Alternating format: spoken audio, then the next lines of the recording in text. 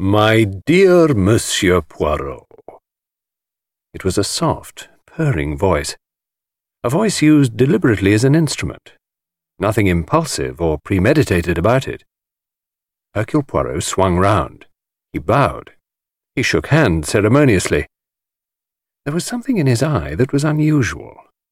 One would have said that this chance encounter awakened in him an emotion that he seldom had occasion to feel. "My dear Mr. Shaitana," he said. They both paused. They were like duelists on guard. Around them, a well-dressed, languid London crowd eddied mildly. Voices drawled or murmured, "Darling, exquisite. Simply divine, aren't they, my dear?" It was the exhibition of snuff-boxes at Wessex House, admission 1 guinea, in aid of the London hospitals. "My dear man," said Mr. Shaitana, "how nice to see you. Not hanging or guillotining much just at present? Slack season in the criminal world. Or is there to be a robbery here this afternoon? That would be too delicious." "Alas, monsieur," said Poirot, "I came here in a purely private capacity." Mr. Shaitana was diverted for a moment by a lovely young thing with tight poodle curls up one side of her head and 3 cornucopias in black straw on the other. He said, "My dear, why didn't you come to my party? It really was a marvelous party. Quite a lot of people actually spoke to me. One woman even said, 'How do you do?' and 'Goodbye' and 'Thank you so much.' But of course she came from a garden city, poor dear." While the lovely young thing made a suitable reply, Poirot allowed himself a good study of the hirsute adornment on Mr. Shaitana's upper lip. A fine moustache. A very fine moustache. The only moustache in London, perhaps, that could compete with that of Monsieur Hercule Poirot.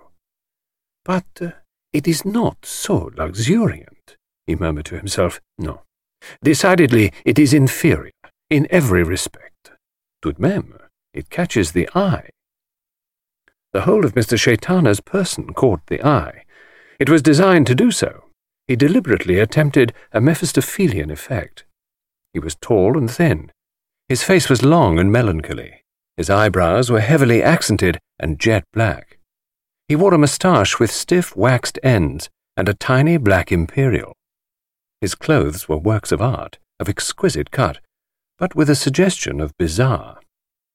Every healthy Englishman who saw him longed earnestly and fervently to kick him.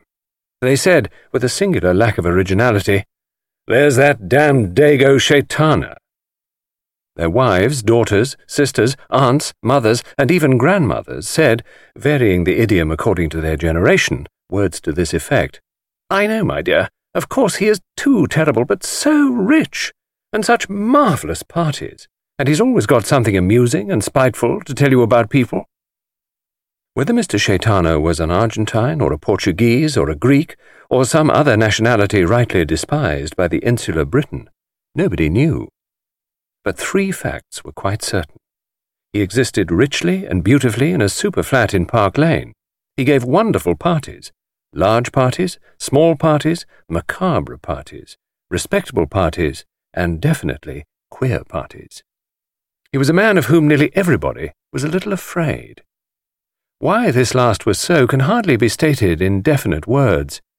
There was a feeling, perhaps, that he knew a little too much about everybody. And there was a feeling, too, that his sense of humour was a curious one. People nearly always felt that it would be better not to risk offending Mr. Shaitana. It was his humour this afternoon to bait that ridiculous-looking little man, Hercule Poirot. "So, even a policeman needs recreation," he said. "You study the arts in your old age, Monsieur Poirot." Poirot smiled good-humouredly. "I see," he said, "that you yourself have lent 3 snuff-boxes to the exhibition." Mr. Shaitana waved a deprecating hand. "Oh, one picks up trifles here and there. You must come to my flat one day. I have some interesting pieces. I do not confine myself to any particular period or class of object." "Your tastes are catholic," said Poirot, smiling. As you say. Suddenly, Mr. Shaitana's eyes danced. The corners of his lips curled up. His eyebrows assumed a fantastic tilt. I could even show you objects in your own line, Monsieur Poirot.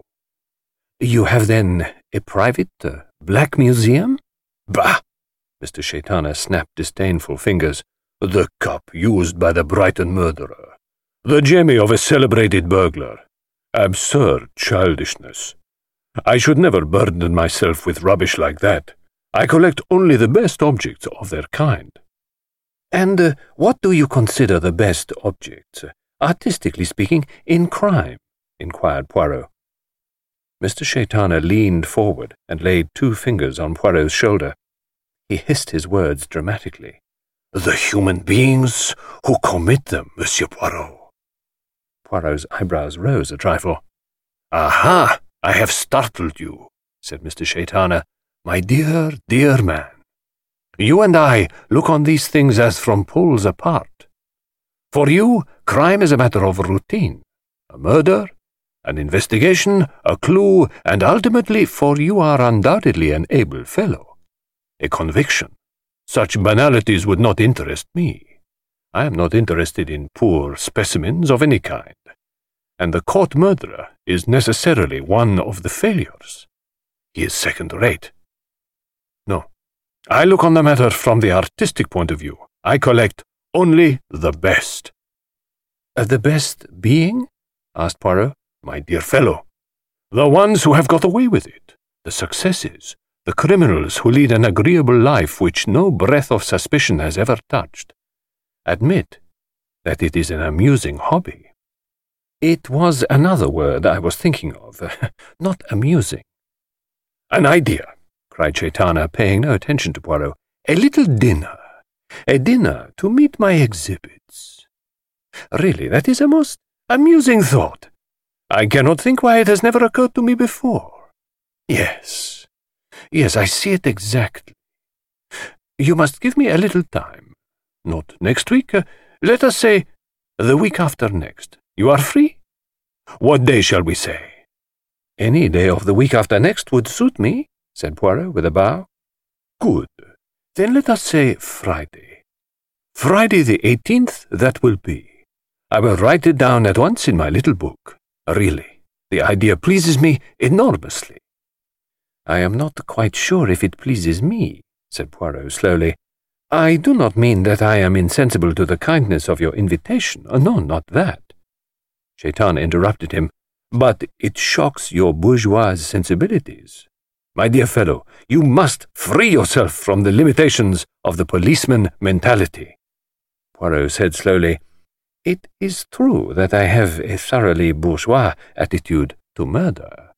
But, my dear, why? A stupid, bungled, butchering business, yes, I agree with you, but murder can be an art. A murderer can be an artist. Oh, I admit it. Well then, Mr. Shaitana asked, but he is still a murderer. Surely, my dear Monsieur Poirot, to do a thing supremely well is a justification. You want, very unimaginatively, to take every murderer, handcuff him, shut him up, and eventually break his neck for him in the early hours of the morning.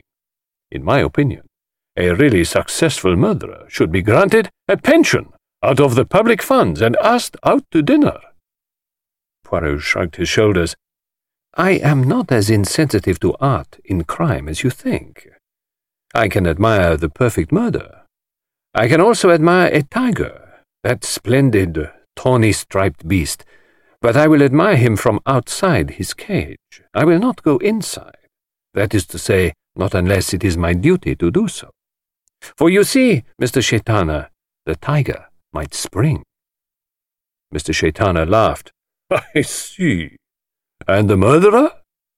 Might murder, said Poirot gravely. My dear fellow, what an alarmist you are.